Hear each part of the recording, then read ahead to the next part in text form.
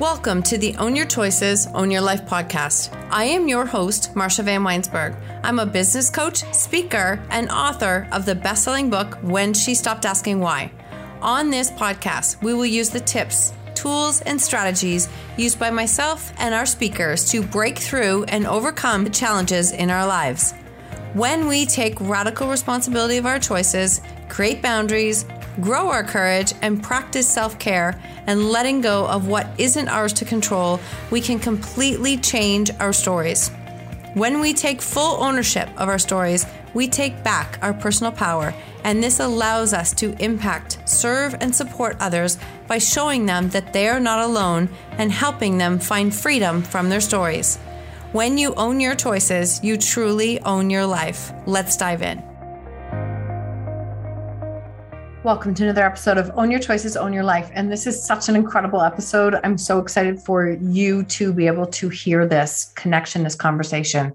We are speaking with John Giordano, and he is an author and an addictions expert. He has gone through incredible life transformation. His story is unbelievable. We didn't even get to cover all of his story because there's so many parts to it. And he shares this life transformation from the stigma of childhood sexual abuse, homelessness, and severe addiction to being a renowned addiction expert with 36 years of sobriety. He started his own holistic treatment center with only $300, which he eventually sold for $45 million. Currently, he is published author of 3 books, including his latest book, which I've just ordered, The Kid from the South Bronx Who Never Gave Up. And he is the chaplain of the North Miami Police Department. We talked about so many things in this episode, including his own story, such a vulnerable share with a lot of humor that he threw into this episode. We talked about why there is only currently a 5 to 8% recovery rate for typical addiction treatment centers. And he really breaks down a lot of the details on the current models and why he created a very different recovery model that didn't exist at that time. We talked about TRT, trauma release technique, that John created to help support people through their traumas to create long-lasting change. And we talked about the resilience factor and how no matter how many challenges he faced, and he faced so many where he could have easily just given up, that he chose to never give up.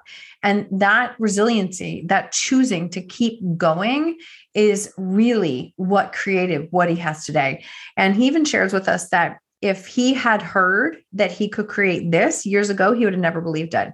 So keep going, keep going, keep going. His mission and his purpose became so much larger than him, and he continued to set out to support others in dealing with their addictions. His book is called The Kid from South Bronx Who Never Gave Up, and I cannot wait to read it. I know you're going to absolutely love this episode. Welcome to the show today, John. I'm so thrilled to have you here. Likewise. So I'm always loving helping people. So, I am really looking forward to this conversation. Honestly, we've just chatted for about 20 minutes before we even hit record. There's a lot of things that we can talk about today. So first off, let's start with where are you from? Originally New York, but I've been in Florida since 1965. Okay, nice. So I'm also a grandmaster in the martial arts, Black Belt Hall of Fame, 5-time national karate champion. All that kind of stuff. I do a lot of stuff. You do. I'm also a chaplain for the police department. I work with trauma people, police officers that have been in shootings. Guys are wounded warriors coming back from Iraq and Afghanistan. I do a lot of stuff. Yeah, you do. I love helping God's kids. That's all, I honestly, what a great way to start. So I was going to ask you what your superpower is, but I think you just told me. I think you just told me. Is there anything missing from that is a superpower of yours? My superpower is God bless me to be able to help his children. That's beautiful. That's my superpower. Whatever God is to anybody. Yeah, exactly. Whatever that is. I love that. So we have been chatting before we even recorded, and I cannot wait for this conversation. I do want to start here. Is one of the things that you shared with me before we even started was that you have been treating and working with people dealing with addictions for 35 years. So for 35 years, there is a 5 to 8% recovery rate. Yep. something is not working. So can we start here? And can you share with us what this means? Yes.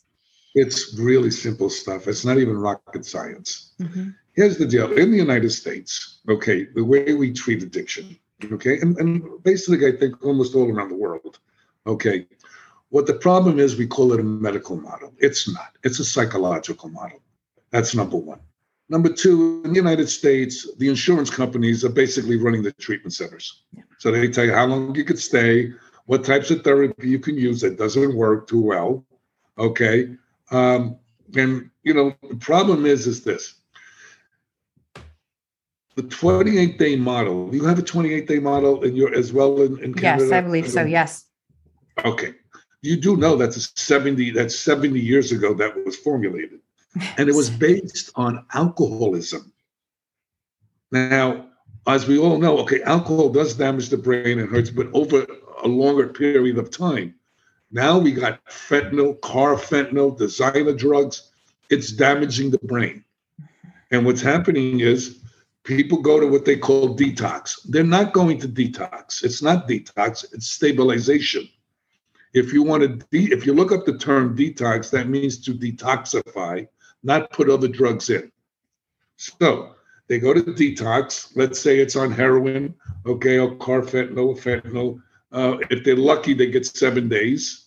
All right. So now here's a guy that's using 20 years. He's got 7 days. They give you other drugs like Suboxone, which is also an opioid, which is really comical in a way.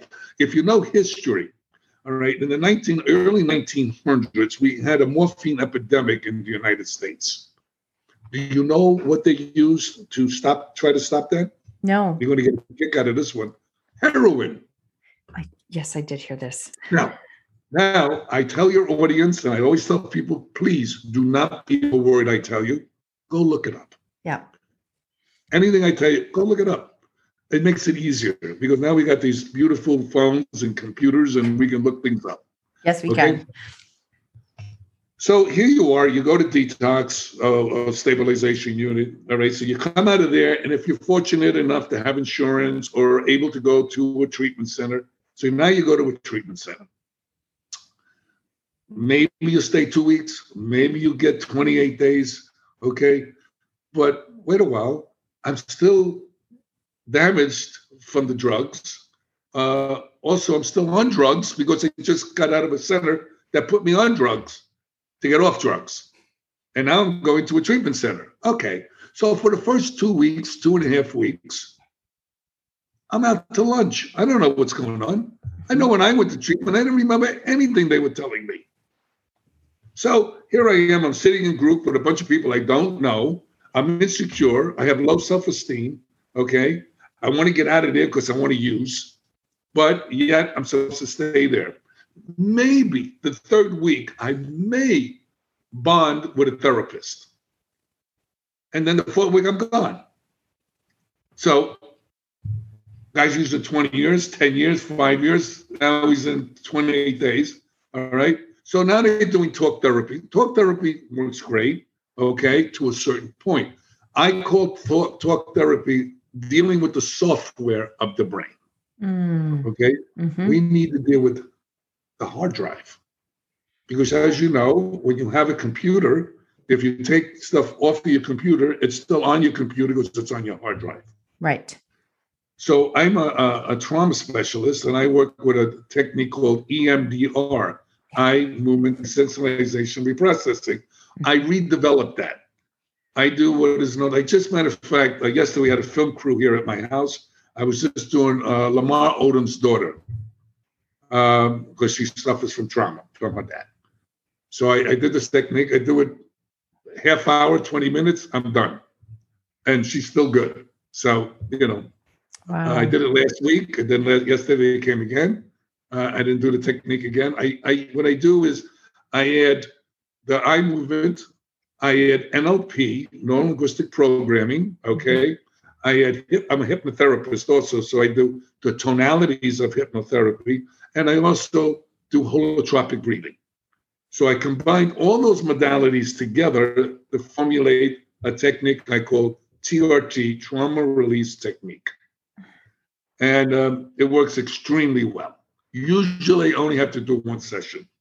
Maybe I might have to do two, depending if I missed something or we didn't, the person wasn't relaxed enough to get into the state that they need to get into in order for it to work the best. But that's that part. So now that's the therapy part. They used to have addicts, which gets with like myself, that got what is known as a CAP, Certified Addiction Professional. They changed that where people that have a CAP can no longer really do individuals. They may be able to do group if a licensed mental health therapist signs off. Unfortunately, mental health people really don't know about addiction. No. Okay, they're coming from a different place. Now, people that are addicts and alcoholics, okay, other behaviors, are also have dual diagnosis. I would say most of them. So you have to look at, they used to be when you are an addict, you would go to a substance abuse treatment center, and then they would take you out and put you in a mental health institute to deal with your mental health issues, which was ridiculous because most people have mental health issues anyway when they have an addiction. Yep. And they believe sometimes they have that before they even become an addict. And what happens is sometimes the addiction itself creates the mental health issues. It all depends which came first, the chicken or the egg. Yeah. They're very intertwined, right? Like very intertwined. Right. Yes. Exactly. So we have to deal with the whole thing. And what we're not dealing with, which I find really interesting, okay, this is what I lecture about. Okay, you come into a treatment center, they do what is known as a psychosocial, which is really comical, I have to tell you.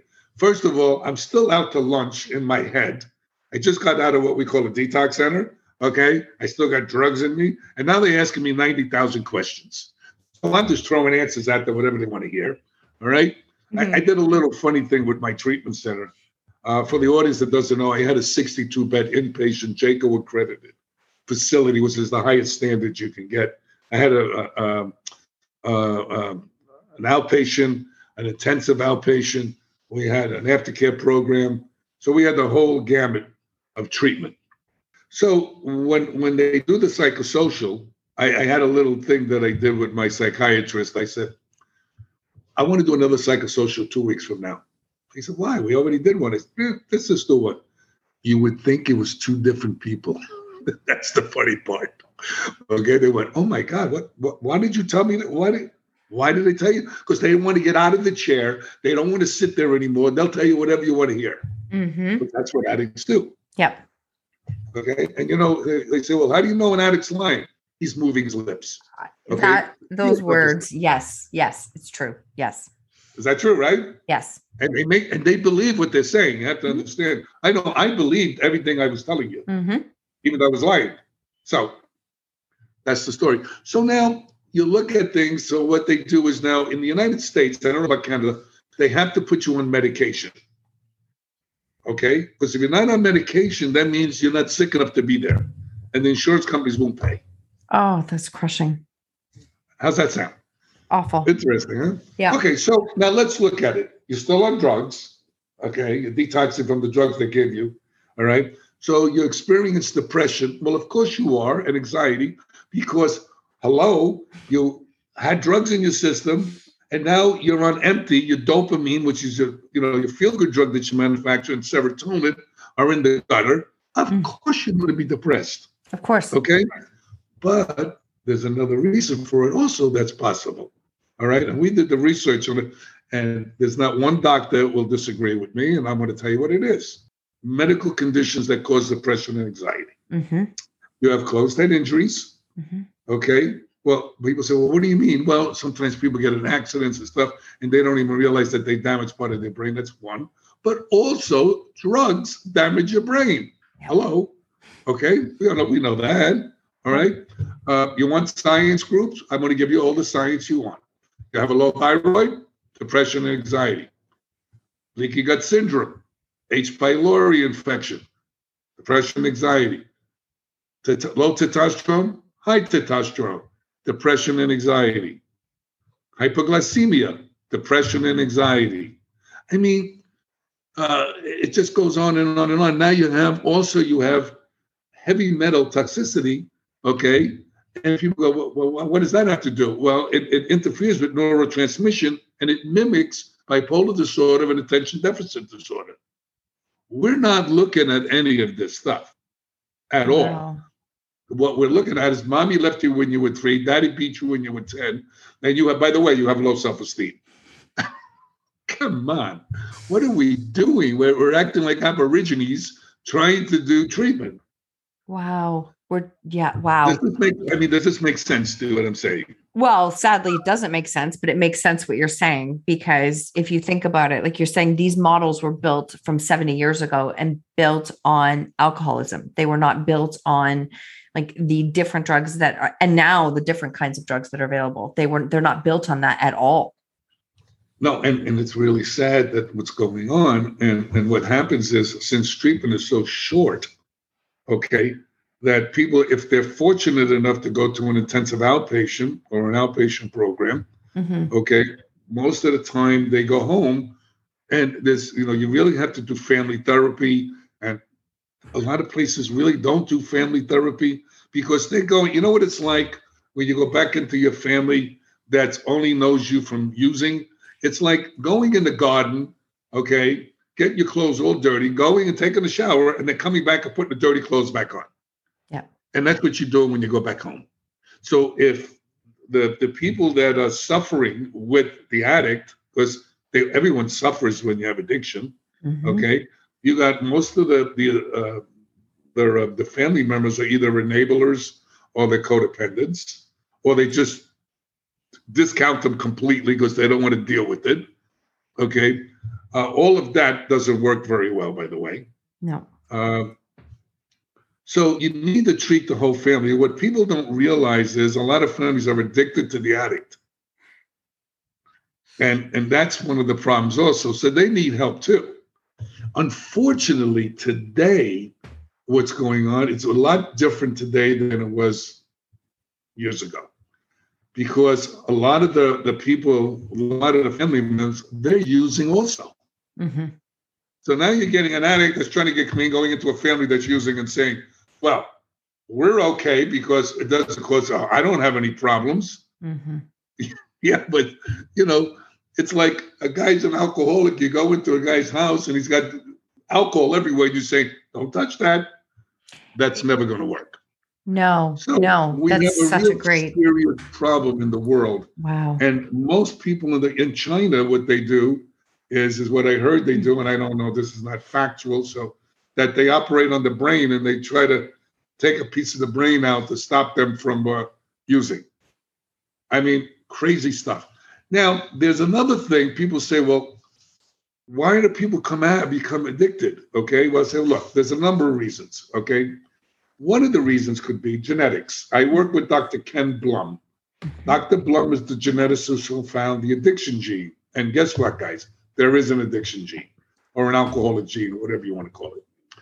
And I'll give you what the gene is. It's the DRD2 ALE1 variant gene. Now, if you have the variant, you have the propensity to be an addict. All right? But the social environment, which is called epigenetics, the social environment can change the gene expression. So that doesn't mean you have a sentence to be an addict. So I just want to let you know that if you have, and we have a test called the GARS test. It's a genetic addiction risk score test where they do the DNA. And they let you know if you have a low, moderate, or severe propensity to become an addict. Now, people say, well, how do I know I'm an addict? Well, I'll make it simple. I do a simple way of doing it. If you continue to use a substance or a behavior in spite of adverse consequences, maybe you have a problem. Real simple. Look, if you're gambling and you lose everything that you have, you lose your house, you lose all your stuff, okay, and you're suicidal, you think you have a gambling problem? So what is addiction anyway? Addiction comes in many different flavors. So what a lot of people don't understand is a lot of addicts stop using drugs and alcohol, and then they switch.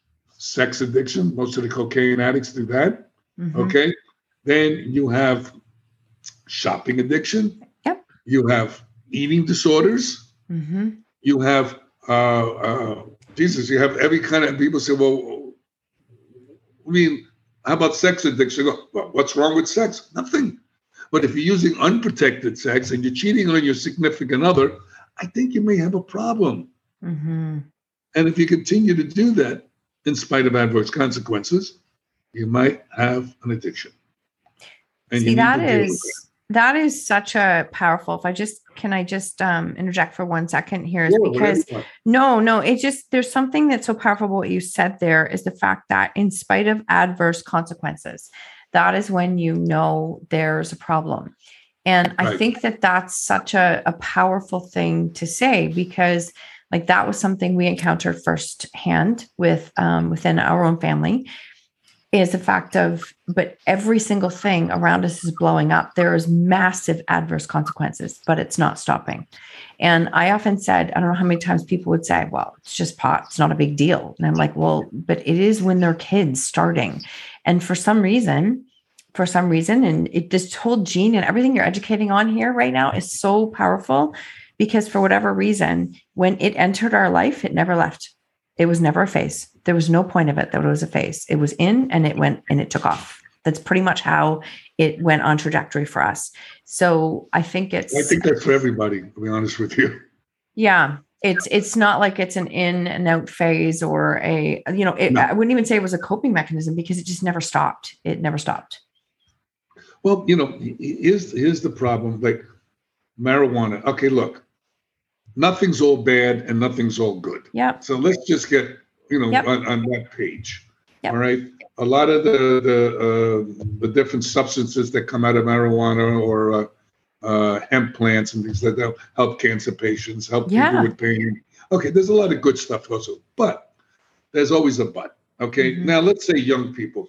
Their brain, I don't think their brain stops really developing till about 23 or boys, especially, I think it's 23 to 25. Right. Mm-hmm. So let's look at, you got a developing brain. Now you're putting a substance in there that doesn't belong in there. Mm-hmm.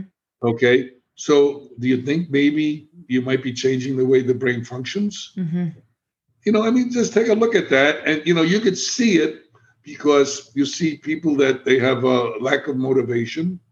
Yeah.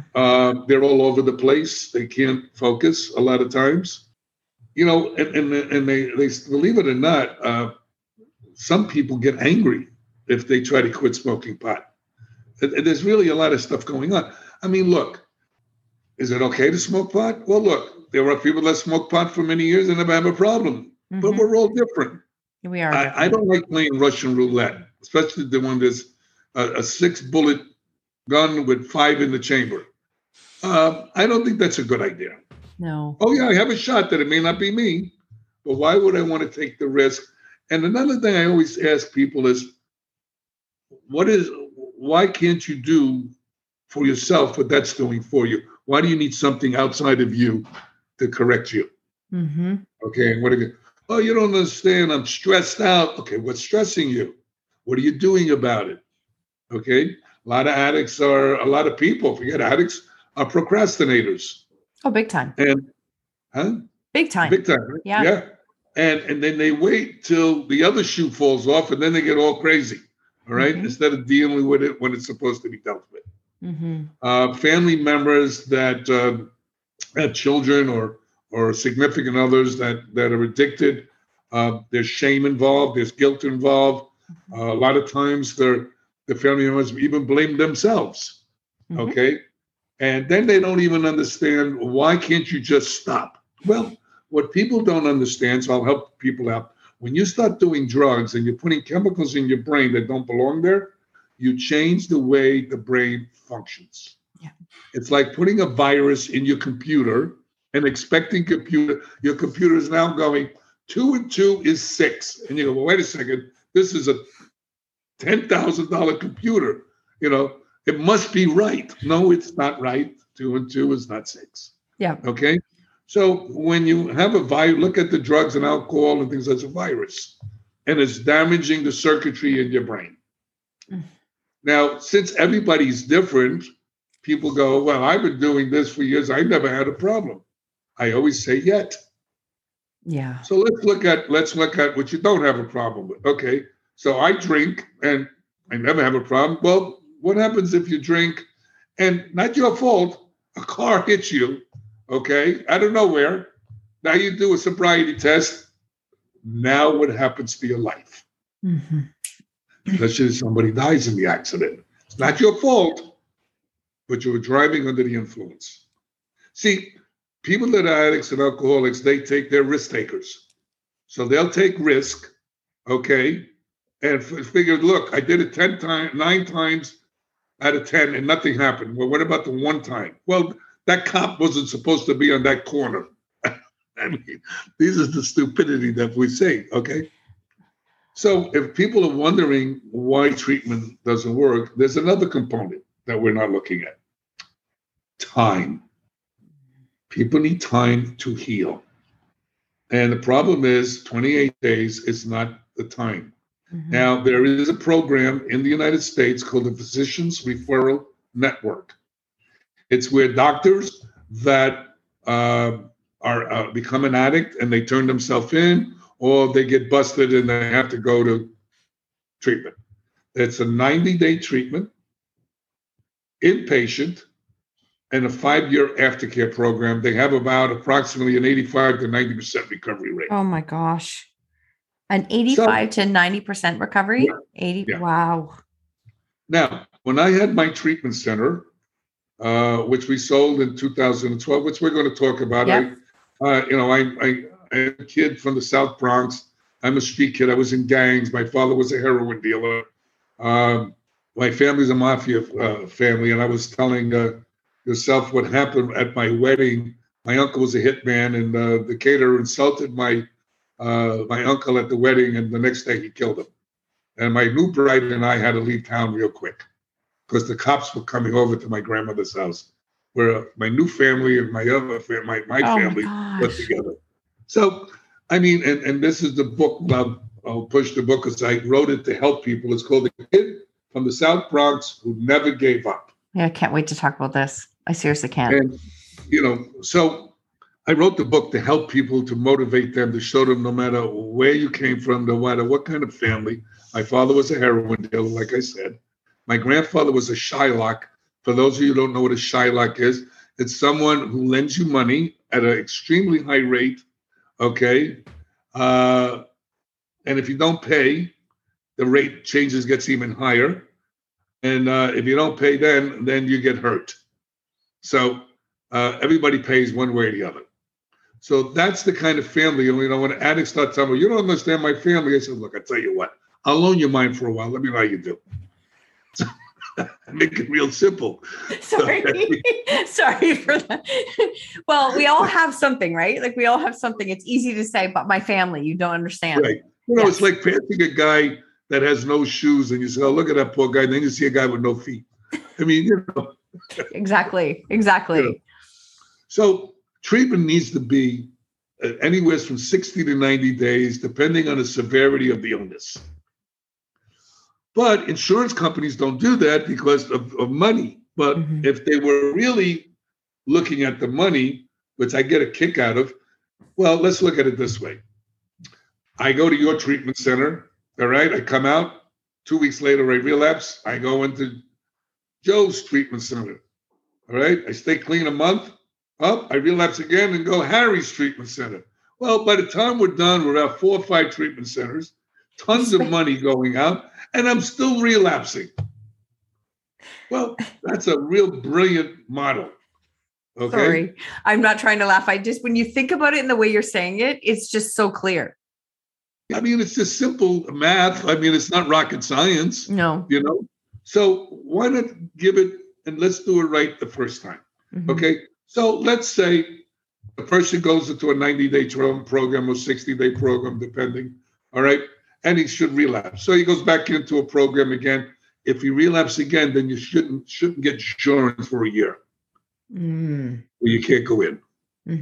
So put a little, lever on it. Because look, what people don't understand is this: the insurance company's job. That's why the model doesn't work very well. It's not about how good a treatment center is, or and how much the insurance company wants the person to get well. It's about money. So, most things in our world is about money, unfortunately.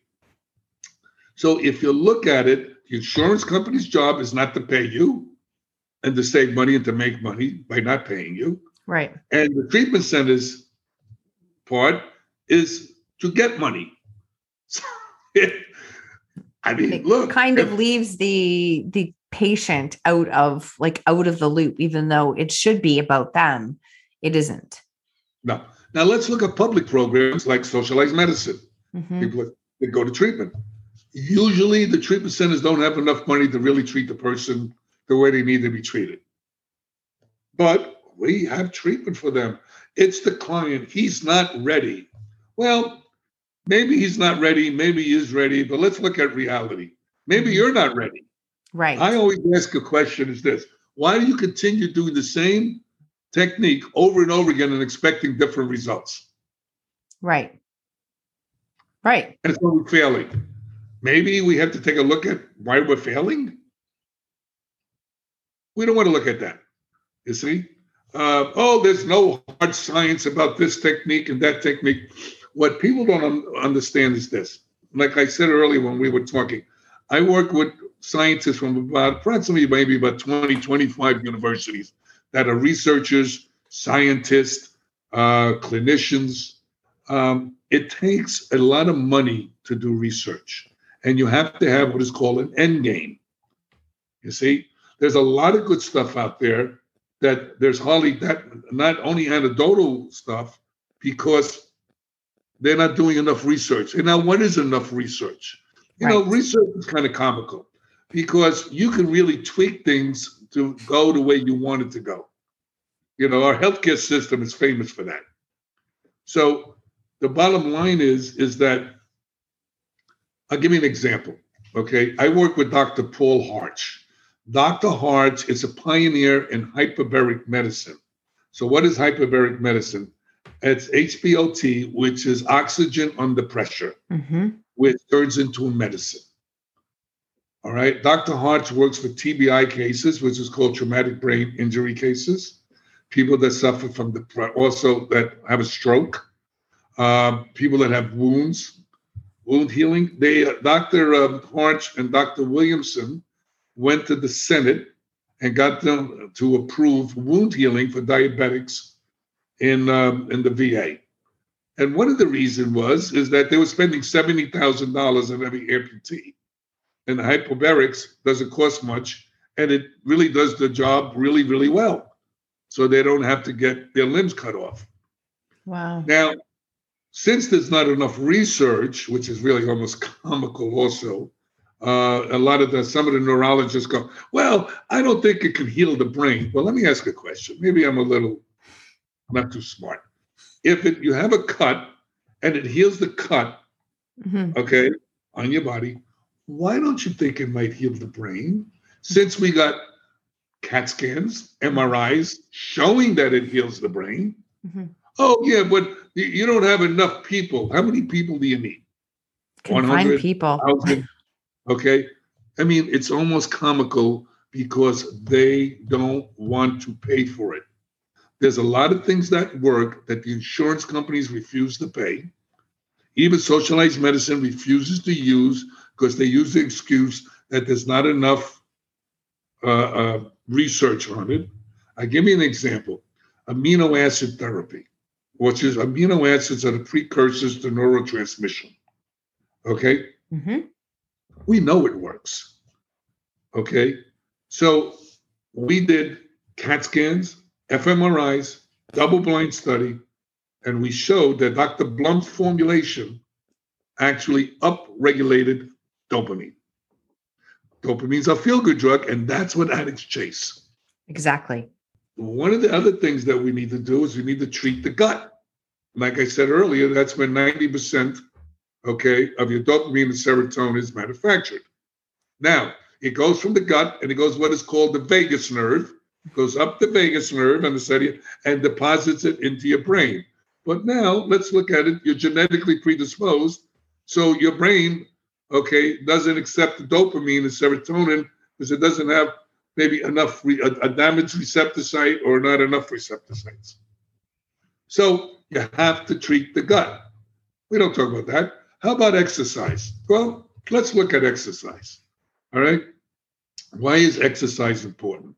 Really simple stuff. This is not rocket science. No, it's Any not. cardiologist will tell you after you have cardiac surgery, please exercise moderately, okay, but exercise. Now, why?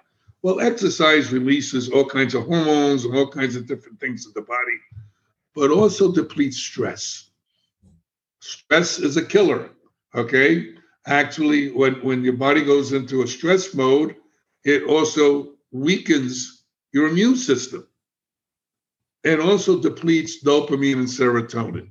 But exercise does two things. One, okay, it prevents the loss of dopamine and serotonin, but it also increases dopamine and serotonin.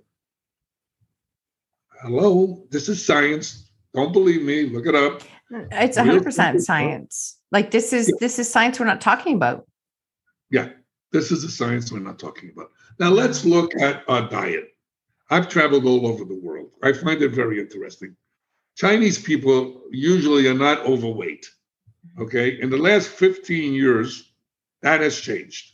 Why? Well, if you go to China, you see KFC, Burger King, Wendy's. McDonald's. Hello, Yeah. the diet has changed. Okay, all this processed food and sugars, and they're putting in chemicals in the food to make it taste good and things of that nature. It's a nightmare. Okay, so it's very difficult to eat properly. I'm not saying it's easy. No. Okay. And you know what's really interesting? People that have money, okay, people have money, it's real simple. They're able to buy the kind of food they need to eat. Yeah. People that don't have money, well, I didn't have money when I was, I was homeless before, I got divorced after I got into treatment. I got divorced and she got everything and I had nothing. And I wound up, my friend owned a hotel and let me a room. And I used to sit there with my kids and we used to cry together. Daddy, what are you doing here? I had a jar that I put quarters in when I had quarters. Somebody loaned me a bicycle. I got depressed for a couple of months. And then I said, excuse my expenses, screw this. I'm going to go enjoy where I am. Because my sponsor always told me, John, where are your feet? So right here. Well, that's where you are. Okay. So I enjoyed my life, and I used to ride on the boardwalk in Miami Beach, look at the stars at 2 a.m, and I really got to enjoy myself. And then when I got tired of that, I came up with ideas, and you have to read the book because I'm not telling you anymore about it. No. We'll definitely talk about the book.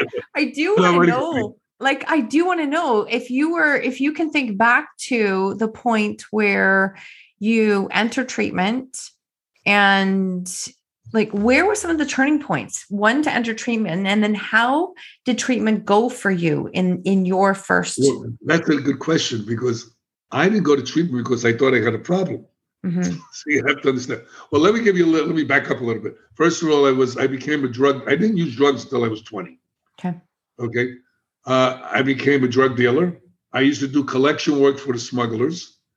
When I was a kid, I was in gangs. I got molested when I was a kid. So I could talk about anything you want to talk. I used to think I was cursed.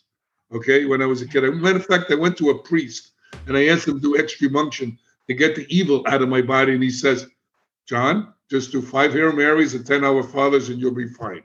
Well, that didn't work too good. No.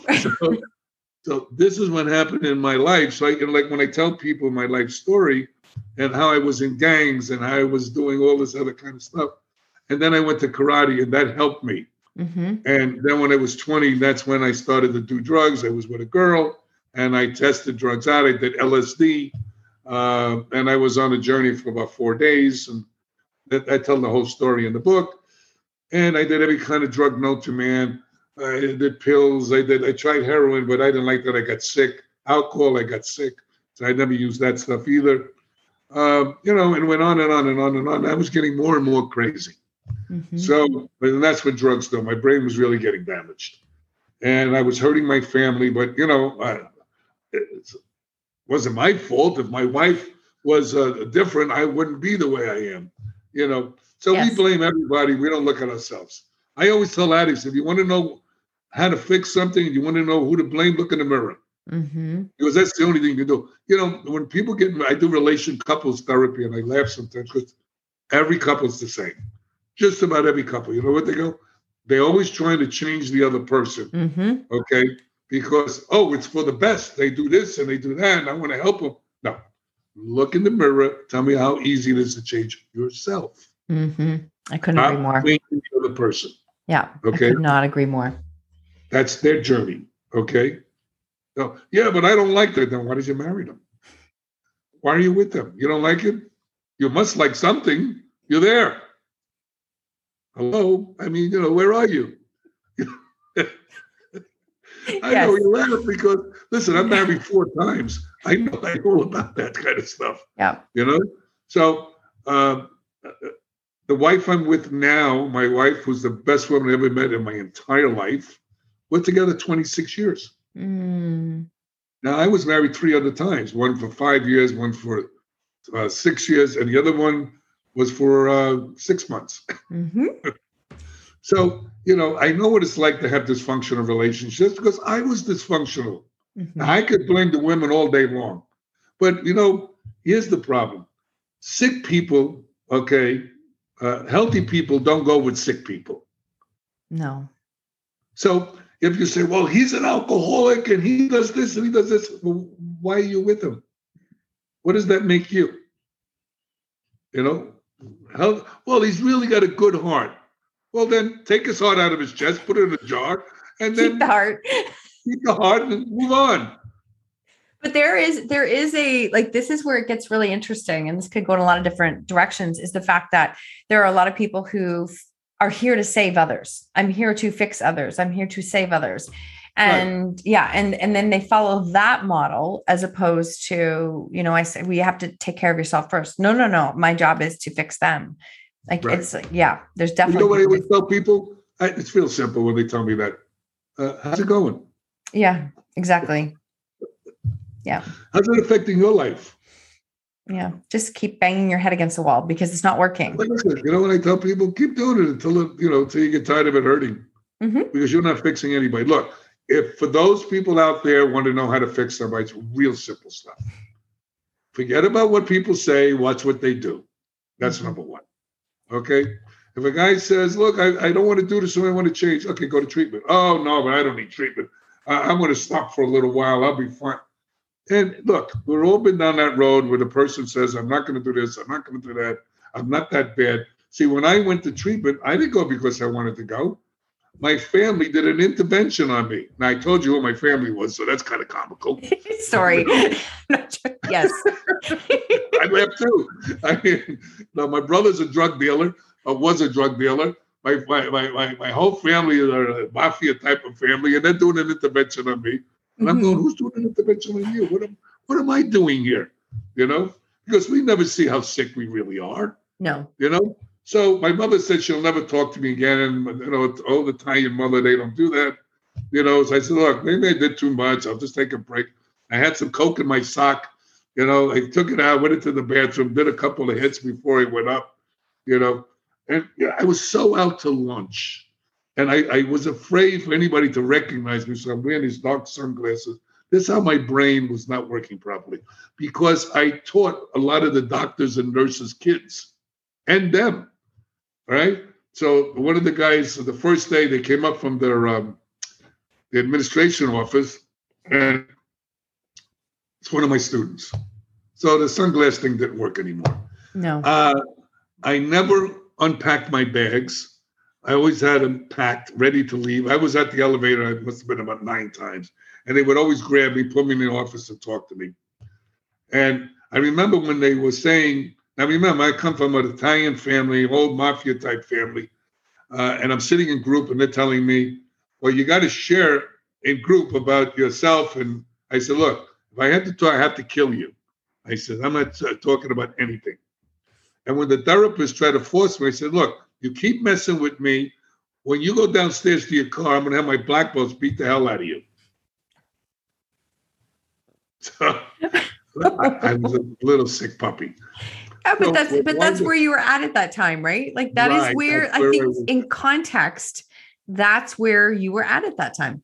Exactly. Mm-hmm. So here's the deal. So I went in December 4th is my clean date. And it's Christmas time. It's New Year's. It's Christmas Eve. I wanted to go home. I said, I want to see my kids. I don't want them to come here for Christmas Eve. I was lying. I wanted to go home because my friends would give me Christmas cards with Coke in it. Yep. You know, that was my favorite drug of choice. I did whatever felt good, but that was my favorite drug of choice. So they said, no, you can't go in. Well, I don't know about anybody else out there. I didn't just get angry. I used to get rageful. Yep. And it didn't go away. It took either hours or sometimes days. Okay. So what happened is I went to my room. I punched the door. You know, I was really pissed off. And I remember my therapist saying to me, John, do you ever get down on your knees and pray? I said, look, man, I'm a recovering Catholic. I said, what do you mean God doesn't hear me unless I'm on my knees? How about if I'm in the closet? Will he hear me then? Mm-hmm. You know? He says, no, for humility. I said, give me a break. I got calluses on my knees. I went to Catholic school, okay? So for some reason, it resonated in my head, and here's the part that changed my life. I went to put my knee down, and Marsha, I couldn't get it down. Oh my gosh. And I had to push it down. I know that sounds like stupid or crazy, but no, it's not. True. And I finally pushed that knee down, and I had to push my other knee down. And I looked up with tears in my eyes, angry as can be, okay, saying, whoever's out there, whatever this is, please take this away. I'll do whatever you want.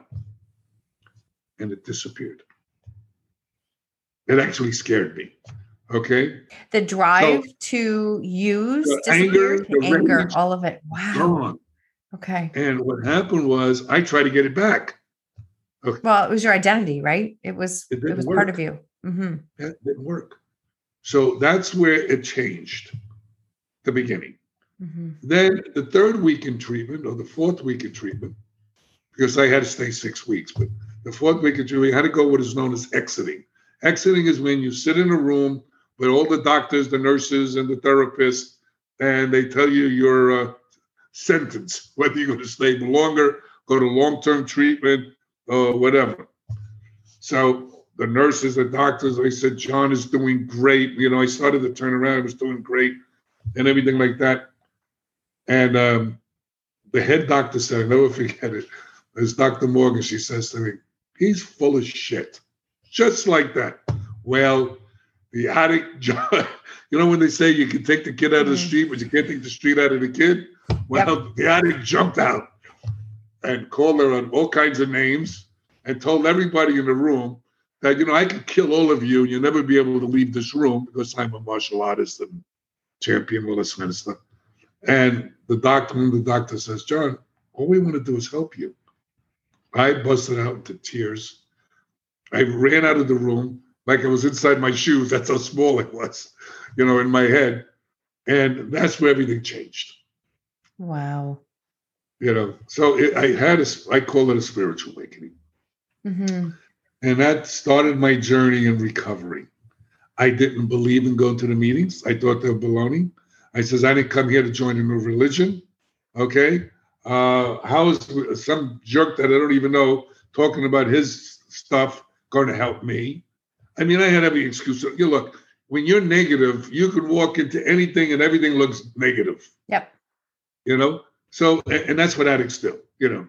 They look at everything negative. I always tell addicts real simple stuff. I go, look, how's your worry? Well, you know, your best thinking got your butt in that chair. Mm-hmm. Your best thinking. So maybe you need to try somebody else's thoughts. That's a great simple point. Stuff, not rocket science stuff. You got to talk to addicts directly. It's simple. You know, I always tell them, don't believe anything I tell you. Okay, just do it. If it doesn't work, don't do it. Yeah. I mean, I don't believe you anyway. Yeah. No, when you hit this point that it's like, which direction do I go? Everything is falling apart. How do I create change? There comes a point where it's like, okay, I know I've used these words that every decision I've made has brought me to this point today. So maybe if I want something different, I need to make a different decision. Well, you see, that's a normal brain talking. Yep. Addict's brain, I'm going to No. tell you an addict's brain. I wouldn't be in this position if it wasn't for you. Yeah. Or I wouldn't be in this position if it wasn't for this. They don't take responsibility for, I make it simple for them. Okay, it's their fault. What's your fault? What's your part? Mm-hmm. It's simple. Where do you begin and where you end? Yeah. Didn't you have a choice? No, you don't understand. I really didn't have a choice. How come? Mm-hmm. So you have to know, and that's what the problem is with a lot of mental health people that are not addicts. It's not that they can't help you. It's that addicts relate to addicts. Mm-hmm. Now every addict is different. There are different types of addicts, which people don't understand also. You got kids that come from the street. You have to deal with them differently than people that run businesses Mm-hmm. or doctors or nurses. So everyone across that needs different things. You know, kids that are people that are from the streets or that don't have any direction, they need life skill training. They need a lot of, different things. The other people need how to learn how to deal with life on life's terms also, okay, in their situations. Mm-hmm. So you have to really be the type of therapist that knows how to deal with different cultures. Now, I worked in a indigent facility, which is called an OTC, Therapeutic Community. Now, the therapeutic community, okay, which is a free program, I dealt with people that had HIV, had psychiatric comorbidity with addiction and mental health issues. And their methodology, I was the clinical director, was like almost comical, all right? Now, it worked for some people. I mean, we call it a third rule, okay? A third of the population that's addicted, you can put them in a closet and they get well. It doesn't matter what you do because they want to get well, okay? Now, what they did was, let's say, for instance, at 12 o'clock, we had our food donated, and we would give them cakes and chocolate. And about 12:30, 1 o'clock, guess what they would be doing? Acting out. And if you guys don't believe me, you got children, give them cake and chocolate. Let me know how they do. Okay? True. So then we used to put them on a bench, put a sign around their neck, telling them, like, how stupid they're acting. We cause it, and then we blame them. I mean, it was like an addiction model, the other way around. So I said, this is ridiculous. So I got with all the patients, and I sat down with them and explained to them about what sugar does and processed food and why you get a high and then you get a crash and all this normal stuff, okay? And they were on board. I said, let's try an experiment and see how you feel, okay? So everybody was on board. I used to teach karate to all the patients also, that they had a different kind of rapport with them. And the next day we did that. And what happened was the program director, who was an alcoholic, recovering alcoholic, and the therapist got really angry. I forgot to tell them that they didn't get their cakes and their chocolate stuff. Oops. So I started a riot in the treatment center. But, I left there, and eventually that's how I started my other treatment center. Is that where was that the point where you went, okay, I want to start my own because I can see what's missing? Well, I actually, I don't want to go into the whole thing, but actually when I was 14 months clean, I started my own treatment center. Okay. 14 months clean only. Like that Right, was, wow. 14. Okay. So what I did was my friend that owned the hotel had a lot of money, and he knew me. I used to work for him for years and different things. And I told him that I had this famous doctor, okay, that wanted to open up a treatment center. I lied. I never spoke to the doctor, okay?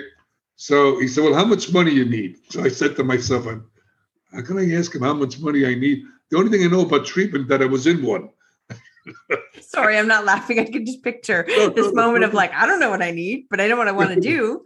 Right. That's exactly what happened. So I said, $250,000. So he said, okay, you got it if you got the doctor. So I went to the doctor's office, who was my doctor when I was in treatment. And I told him, listen, by the way, I have $250,000. Okay. Would you be interested in opening up a treatment center? So this doctor was a famous doctor, but he was always comical.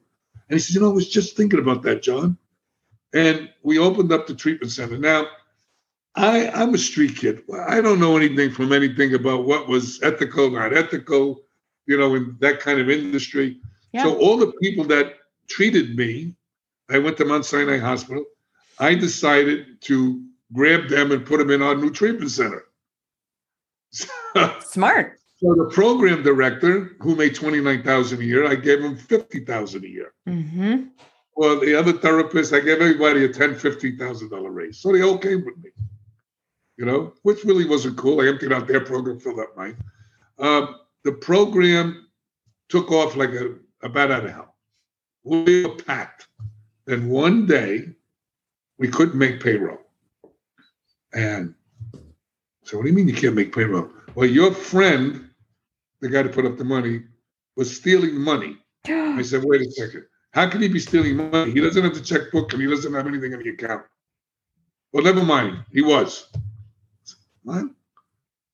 So my friend told me they're stealing. I said, no, they're in recovery. So I got sober to get stupid, okay? My street sense went out the window like a moron, okay? I said, they wouldn't do that, okay? Well, I went into the doctor's office and said, hey, are you stealing? He put his head down and he says he had a sex addiction. He was buying apartments for girls and he was paying for hookers. So this was the doctor you brought in to run your facility? Yes. Oh my gosh. He was only 3 years clean. Oh. Okay. So here we are. Okay. So my therapist, who helped save my life, didn't like the fact that his client was his boss. Yes. So long story short, they took the treatment center out from under me. I didn't have a lawyer. I didn't have papers. Mm-hmm. I was a kid. You mess with me, I punch you in the face. But now I'm in recovery. I can't do it anymore. Okay. So we winded up at the lawyer's office, and they told me, look, either you give up your percentage of the treatment center, or we're going to close it and open up a new corporation, and your friend's going to lose all his money, and you're going to get nothing. Well, I had no choice, so I had to sign the papers. I went out of the lawyer's office. I called my uncle up, the hit guy. I told him what happened. He says, I'll be right there. I'll fly right now. Don't worry, I'll take care of it. So he was going to kill them.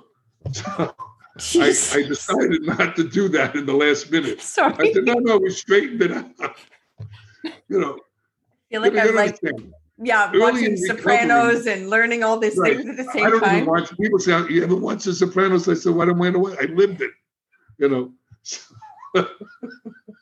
Sorry, I'm not laughing. This is just so fascinating. Yeah. If it wasn't so crazy, it really is comical. Oh, okay. So uncle, stay home. You said basically, don't come. No, stay home. I said, no, I took care of it. Don't worry. Well, you see, here's the problem. I had to go get in order to get a CAP, you had to have 6,000 hours of supervised training. Mm-hmm. You had to have 300 hours of schooling. So I had all of that, but I didn't have the training. And who's going to take me, So I kept my mouth shut for 6 years. And then, I'm telling the whole book. But anyway, then what I did was I got my CAP. And this you're going to find comical. Here I am up in Tallahassee. We're going to take now, the way you get your test is you had to do a case study, okay? And you had 200 questions that they would pull from. They wouldn't tell you which ones, and ask you questions about orientation, treatment planning, all this other stuff that you have to know, right? And I was always into alternative treatments, and while I was there for 6 years, I learned everything about treatment centers. I did everything. From every department, I learned everything. So my father always taught me, John, you have to learn everything, okay, when you have a business. This way, nobody holds you hostage. Yep. And he was right, okay? So what happened was I'm wearing a headset with all the questions that I had from the test and the answers, and I had this eye shades on with these lights that were blinking on and off. It was called I forget what it's called, a mind machine or something like that helps you memorize things, right? And I'm walking around like that, and I had a psychologist in there and a LCSW mental health girl in there, and they were laughing at me like crazy. They go, John, what are you wearing? I said, I'm telling you, this works. So anyway, I went to take the test, and the way they do the test is they sit you in a chair down, they're up, so it's an up and down thing. There are 3 people that are not allowed to show any expression. They have a tape recorder, and you have to do a case presentation. So I go to start, and I'm a nervous wreck, and I go to start the case presentation, and one of the bellhops called into the room. Hey, anybody want coffee? Nobody's answering. So he keeps doing it. So I said, I think you better answer him because he's not going away. So they busted up laughing, and that broke the ice. And I was the only one that passed. They failed. So they all wanted my machine. That's awesome. I know. Look, these are funny little things that happen, But anyway, so afterwards, after I passed, I went to my therapist, and I walked into his office, and I said, look, I am going to rearrange your face, and no plastic surgeon is ever going to be able to fix it. Then I'm going to call my uncle, and he's going to blow your kneecaps off. Okay? If I don't get my contract, they were supposed to give me a contract for 6 years. I never had a contract. Yes. So he knew who my uncle was because my uncle got into crack cocaine. So we put him in treatment. And I told everybody what he did for a living. They didn't believe me. All of a sudden, they come running into my office. They go, you got to come, your uncle. I said, what did he do? Did he hurt anybody? No. He's telling everybody all the people he killed. I said, what do you think I told you he does? I wasn't lying. I wasn't lying. Why would I make this stuff up? It's like stupid already. Okay. So he knew who he was. They gave me a contract within an hour. Okay. I stayed a couple of months, and then I left. And they gave me $80,000, which was a joke. They were making millions. Yeah. So then my friend who originally lent me the money said, look, I got another guy that wants to open up a treatment center. He wants a business plan. I said, I don't know how to write a business plan. He said, no, I'll help you. So I put together a business plan. I go all the way up to West Palm Beach. I'm about 2 minutes away. I forgot the business plan. Oh no. Right? I can't go backwards. I got to go forward. So I told the guy, look, I'm embarrassed, but I forgot the business plan. He said, I don't need a business plan. He threw a napkin at me, and he says, tell me what you need. So I did. And he says, how much? I said, $250,000. I don't know. I kept saying it. Always kept making saying the same number. Right? We had a 30-bed facility. I packed it. We were doing great. Anyway, he fired me. He was a corporate raider. I didn't read the contracts. I didn't have a lawyer. Again, stupidity twice. Okay. So here I am. He's, we had an argument. He says, you spent $700 in phone calls and blah, blah, blah, blah, blah. And I said, look, I'm from Miami. I said, this is West Palm Beach. I brought in $70,000 worth of business. I said, what's the problem? What the problem was, he was the kind of guy that built businesses up using people that knew what they were doing, then took them over. Mm-hmm.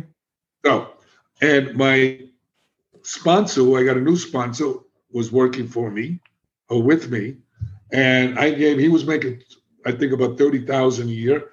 I gave him about 50-something thousand. I gave him a piece of the treatment center. And so what wound up happening was, I says to him, we got to get out of here. He fired me. And he says, what do you mean he fired you? He showed me the contract. He says, he can fire me anytime he wants. Okay? So he says, I can't leave. So what do you mean you can't leave? You don't know how to run this place. He was counting on my sponsor. Mm-hmm. He said, I just bought a house.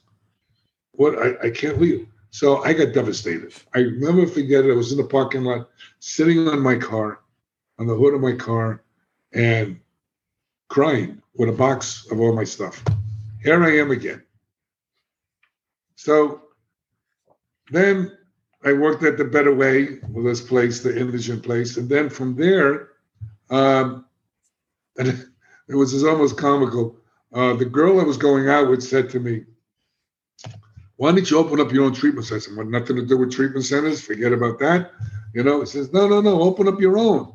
I says, I had a spending addiction, by the way. So that was another issue. So I had every addiction known to man. Anyway, I'm recovering from everything. When people say, what is your addiction? Everything. Everything. You know, Everything. Whatever feels good, that's what I always gravitate towards. So anyway, I said to her, I only have $300 in my account. She says, well, see if your friend would rent you the 750 square foot building that was on his property. So I went to my friend who was another black belt and was a chiropractor. And I told him that I wanted to rent it. And he said to me, look, how much money do you have? I said, $300. He said, that's what it is, $300. Oh. He says, I tell you what, have it open for about 3 months after you start making some money and stop paying me. I said, okay. Well, instead of making it a long story short, I was helping a lot of people. And then I had my friend from the Better Way, from the indigent place, join me. So I said, look, I'll give you 50%. He was a businessman. I said, I'll give you 50% of the company. He said, okay, let me see your books. I said, what books? He said, well, how do you know who pays you? I said, well, I take the money, put it in my pocket. They'll pay. Don't worry about it. So he says, no, John, that doesn't work that way. So I said, yeah, but we're helping people. As long as we can pay the bills, I'm fine. You know? So anyway, I think about it, it was so comical. He looked at me and he goes, oh my God. You know? So but there's such an undercurrent here of resiliency that I think is so, I can't wait to read your book. So sorry, keep going. There's such an undercurrency nature here when you describe what you did with this treatment center and how you grew it. So what wound up happening is that he took over the business part and we were just barely making any money and everybody was laughing at me because I was using alternative medicine, like vitamins and acupuncture and all kinds of stuff to help the clients. And they were going, yeah, go to Giordano's place and he'll put you on vitamins and he'll cure you. You know, so they used to laugh at me. Well, today they ask me, what vitamins should I take? So now they ask. It's full circle, you know. So anyway, then we brought upon my partner's son, who was brilliant when it came to the internet. And we had creditors chasing us. We had all kinds of stuff going on. And I had a new girlfriend, who's now my wife, by the way. And we needed money to expand our treatment center because we just barely had money. So she had a brand new car. She had 2 kids and they were destroying the car. And I says, look, sell your car and give me the money and I'll get your car one day 10 times better. And she did. So her mother and father freaked out. Her brother freaked out. What are you doing? You just met this guy. Blah, blah, blah, blah. So all this kind of stuff. Well, years later, I wound up buying a Bentley. So we got that money. And then what happened was my partner started to grow the treatment center. And eventually it turned into from a 750 square foot building to 7 buildings, 147 employees. And our payroll was $240,000 every 2 weeks. Wow. Don't ask me how this happened. I have no idea. Okay. All I know is I put one foot in front of the other. And I couldn't believe what was going on. And we sold it in 2012 for $45 million. From $300. So, yeah, if you would have told me that years ago before I sold it, I definitely would have punched you in the face thinking you're trying to make fun of me. Right. So, you know, and we've helped so many people. Even when we didn't have money, we took people into treatment. You know, God has a funny sense of humor. You know, yes. You just keep. The reason I wrote the book is to show people I don't care what happens in your life. Okay, I don't care what kind of education you have. I mean, I really only have a GED. I got a lot of certifications. Matter of fact, they gave me an honorary doctorate degree. That's so awesome. I love this. You know, from Sinai University.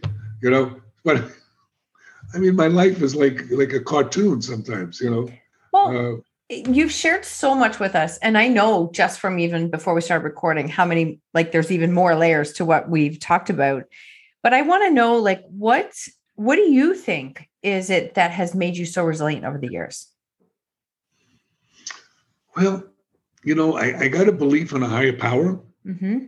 but that wasn't the only thing, you know. Maybe my discipline in my karate. Mm-hmm. The Um, discipline. yeah, and the focus. I never focused on the money. People want to make a lot of money. My focus was never, never, ever on the money. It was always just helping people. Mm-hmm. That was and it's still my focus today. I mean, I have my own podcast. Beat Your Addictions if you want to see them. And I write books and I lecture. Uh, I'm here. I am to help people. Somebody helped me when I couldn't help myself. Yeah. And let me tell you, for those who beautiful. are resistant, first of all, I'm a street kid. Don't believe anything. Okay. Second of all, okay, I didn't want to go to treatment. I didn't have a problem. So I had everything against me. Even in the treatment center, they said, John, we don't know if you're going to make it Mm-hmm. if you don't change your attitude. Even though we have to have the spiritual awakening. Look, just because you quit drugs, and here's what people don't understand. Addicts switch. They go from one thing to another. See, Dr. Blum, the geneticist who found the addiction gene, had a new term that was incorporated. As a matter of fact, they're incorporating it now. It's called RDS, Reward Deficiency Syndrome. What does that mean? That you have a lack of dopamine and serotonin. So depending on your footprint, because everybody has a different, what we call a different footprint, okay? You can gravitate towards drugs, alcohol, sex, gambling, food addiction, all the different things. Now it's, pornography. Now it's internet addiction. All these different things. They say, well, what do you mean internet addiction? I said, look, it's real simple stuff, guys. If you're spending all your time and all your days looking at a computer, okay, you're not paying attention to your family, you're not paying attention to your wife, your girlfriend, or whatever. Your body is atrophying sitting there, okay? You're getting all kinds of different illnesses because you're not moving around. Okay, maybe it's a problem. Mm-hmm. So this is not rocket science. If you want to figure out, you don't want to call it addiction. I don't care what you want to call it.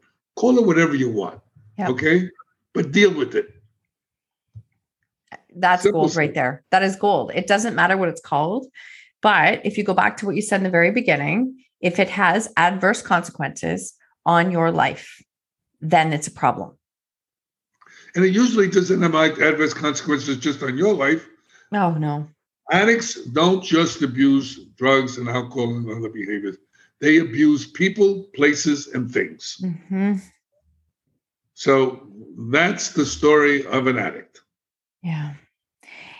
There's so many things you've said that are so powerful. And I know I could honestly talk to you forever because I think there's so much that you're saying that's gold. I love also tying back early on in the beginning, if you could just talk really briefly about the family disease. And this, you said it's either there are enablers, right? They are, I forget how you said it. You said they are, the family's addicted, or they're enablers, or they want to just completely shoot them off the side. They got codependents. They put the addict's life ahead of their own. Yep. And what for the family members out there, listen, it's not your fault. Yeah. Okay, because a lot of families blame themselves. Yeah. And what happens with a lot of families, the husband and wife fight with each other. You're too easy. No, you were too hard. And on and on and on and on and on. No. Okay. Not your fault.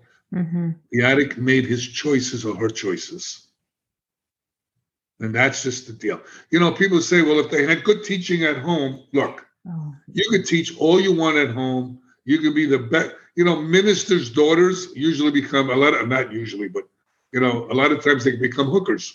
I mean, it's like really funny, or very sexually promiscuous because they were kept so tight. Mm-hmm. Okay. When a kid goes into the world, that's where they learn, unfortunately. Okay, even though they have a foundation from you, it may or may not hold. Okay, but you can't blame you. I don't know about anybody else, but when my kid was born, I was there in the room. Okay. I didn't see a manual attached to his backside. Sorry. Okay. This is something you have no idea. We've just met. I have used that line over and over and over. And I'm like, I looked, there was no manual that came with this project. I didn't see one. And if there was, I couldn't have read it fast enough because life changed so fast constantly. So sometimes it was a case of forgiving myself and saying, did I make mistakes? Sure. But I literally did the best I could without any kind of manual. And I think I love that you said that, because this is speaking to parents who are in this space going, but what do I do? What do I do?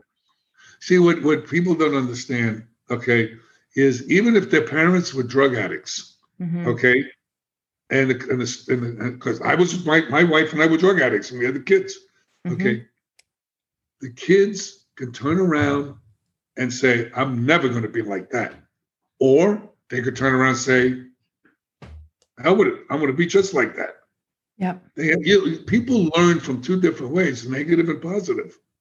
They sure do. You learn, they're like I always tell people, there are no failures in life. There are only lessons. And that's what people have to realize. There are only lessons. It's what you glean from those lessons that makes the difference. Mm-hmm. And sometimes you have to do the same thing over and over again until it changes. Yeah. No one's perfect. True. If you know anybody perfect, please let me know, because I want to pray to them. Because it's not real. That's not real. No. Right? It's not real. Absolutely not. Last time I checked, we were human beings. We certainly are. There's just, I mean, the way you give back and the magnitude that you give back right now and what you do. I just want to give a little bit of attention and throw that back to you, is the fact that you could have easily just taken your sales and went, okay, I'm done. And I'm done. I'm moving on. You can tell that this is like a lifelong purpose and mission for you. And I really believe, like, when you put that good out into the world, the money will sort itself out. It's all going to do it, but you still stay here. Like, you're speaking, you're sharing, you're like traveling, you're keynote speaking. This is something that is super important and close to your heart. Well, I tell people this. I never, ever listen to anybody who says, do as I say, not as I do. Yeah. I'm 75 years old.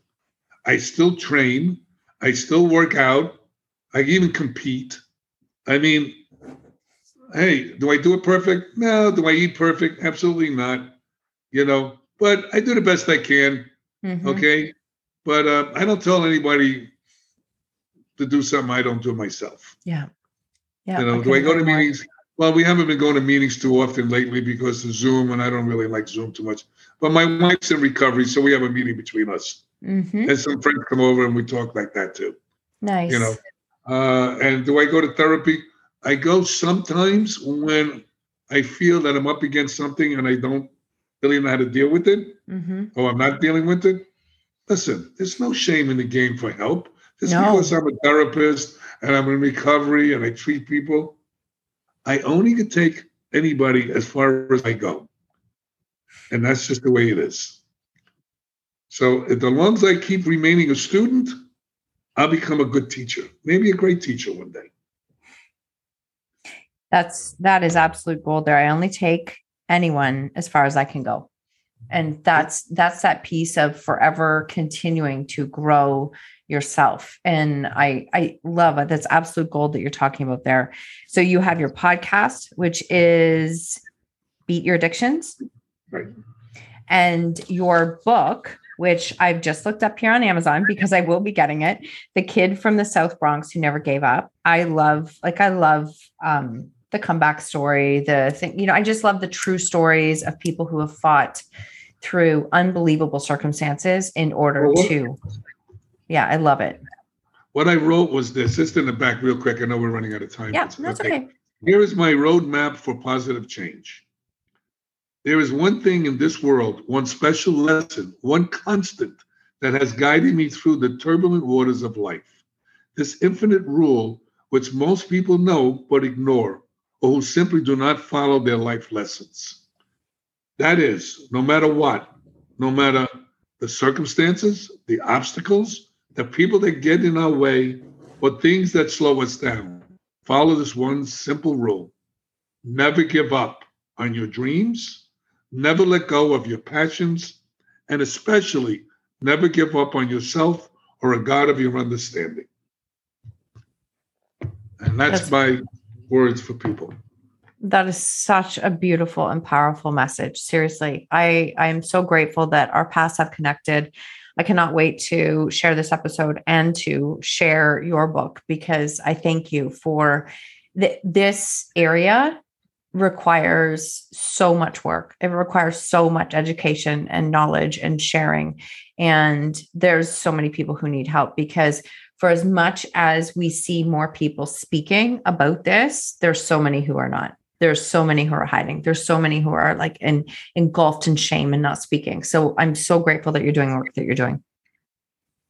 Well, the bottom line is that when I, like I say, we don't believe anything anybody says, but I've experienced all of these things that they said to me, that I'll have a life beyond my wildest dreams. I said, this guy's out of his mind. I remember when I was in the, I didn't believe in God or anything when I first started. I mean, I came from zero, okay? And one of the old timers came up to me and says, hey, John, how about G-O-D? I said, look, man, I know how to spell. So he says, no. He says, good orderly direction. I said, that's my God. I'll take that. And that was my God for a while. So for anybody out there that doesn't believe in God, okay, if you don't believe in yourself, believe in good orderly direction and see where that takes you. When people say, well, I don't believe in meetings. Meetings don't work. I say, let me explain something to you. They work. You don't work. There's a difference, Oh, this doesn't work. That doesn't work. You got to take a look at your part. What are you doing that's not making it work? Right. So it's this simple. I talk to people real simplistically, and, for parents out there that are having kids that are addicts, don't wait, because they're dying out there like flies. If it hurts you, oh, he'll never talk to me again, or she'll never do this, keep seeking help. And I got addicts that say, well, I've been to treatment 10 times and it never worked for me. I said, let me ask you a question. I says, if you run out of drugs, do you say, well, I'm not going to get high today, or you look for another drug dealer? You keep looking. Real simple. If you can't find one way to fix something that's broken, keep looking. Never give up. 100%. I honestly, I know I could talk to you for a long time, and I have absolutely loved this conversation. I will make sure that everything is in the show notes to connect to you and your work and your book and your podcast. What I have a question for you, one last question, is what lesson in life are you most grateful for? The lesson in life I'm most grateful for? That I had the courage to keep going forward in spite of everything that happened to me. Beautiful. And I had a good team of people around me. I didn't make this successful. I had a team of people that made it successful with me. So it's not John Giordano's show. It's our show. Yeah. And that I learned. And there also had to be that point where you were willing to receive the help from other. Like this is actually, just want to ask on this question, because it's hard sometimes when there is a lot of help available, but if you're not willing to receive it, or not open to believing in your own worth to receive it, you can shut down help that's right there in front of you. Well, I look at it this way. You don't have to believe anybody. Just do it. Don't work. Go into the next. Yeah, next. You go to get a drug dealer. He's not home. You don't go back home and stop. You go to the next drug dealer. I mean, come on. When you want something bad enough, I promise you'll keep going. Yeah. That analogy is amazing. Honestly, that analogy is so bang on. That's simple stuff. You don't make it complicated for addicts. See, when I wrote the book, the letters are big. It's the biggest that they would allow me to do for the publishing company, because addicts don't like to read. They get intimidated when they see a lot of small print. So I made the print big.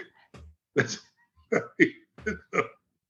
well, I cannot wait to read it. I cannot wait to read it. But it's a lot of fun. You know, Yeah. you'll see. I got this other film crew that was here. The guy says, I'm reading your book. He says, I'm laughing throughout the whole book. Even though it's serious stuff, he says, but I can't believe the things you've been through. Mm-hmm. You know, Mm-hmm. I could tell you one more story, but I know we're running off. It's if you have time for one more story. I got time all day long. Okay, give me one more story. All right, give me one more story. When I was using I was using, I was the marketing director for a place called Flea Market USA. It's in the book, okay? And it had 500 businesses under one roof. Mm-hmm. And it was my student who owned the treatment, the flea market. And he wanted to sell me a booth. And I said, no, I want to work for you. He said, well, you're karate, but what do you know about this? I says, well, how much money do you want? I said, I want $1,000 a week. Now, this is 1980, 1981. He said, $1,000 a week? I said, I tell you what, give me $250 a week. Set the craziest goals you want me to attain. But if I do, I want $1,000 a week. Well, within 3 months, 2.5 months, I did all the goals. And they gave me $1,000 a week. So they wanted the best grand opening that you could possibly ever want to have. So the biggest. I said, okay. I had another friend of mine that knew James Brown. So this was Liberty City and Overtown in the Black community. And what happened was they had riots there, so nobody else could go into the community. So what I did was I go around to all the churches, all the deacons. Okay, I'm dancing in the churches, and I'm getting the SBA people, Small Business Association, to help people, teach them how to run a business, how to buy wholesale, you know, how to do all those things. And then I says, I want to invite President Reagan to the grand opening of the flea market. Everybody bust up laughing. They thought it was the craziest thing that I could ever say. I said, no, I want to do that. So I sent a letter to the White House, and the letter's in the book, by the way, because I know nobody believes you. I got a letter back from the White House. They said the president couldn't come due to scheduling, but they're going to send a representative. And they did. They sent Carrie Meeks. Well, she went around to everybody, okay, about learning about me, because they don't just do anything unless they really research it, right? And then she went to the Martin Luther King Foundation, and they decided to give me, and I'm going to tell you how many people showed up at this concert. If you go to my website, you'll see the people in the concert. There were 60,000 people showed up. Oh my gosh. Now, ask me if I ever threw a concert before. No. But anyway, they presented me with the Martin Luther King Award in front of 60,000 people on stage.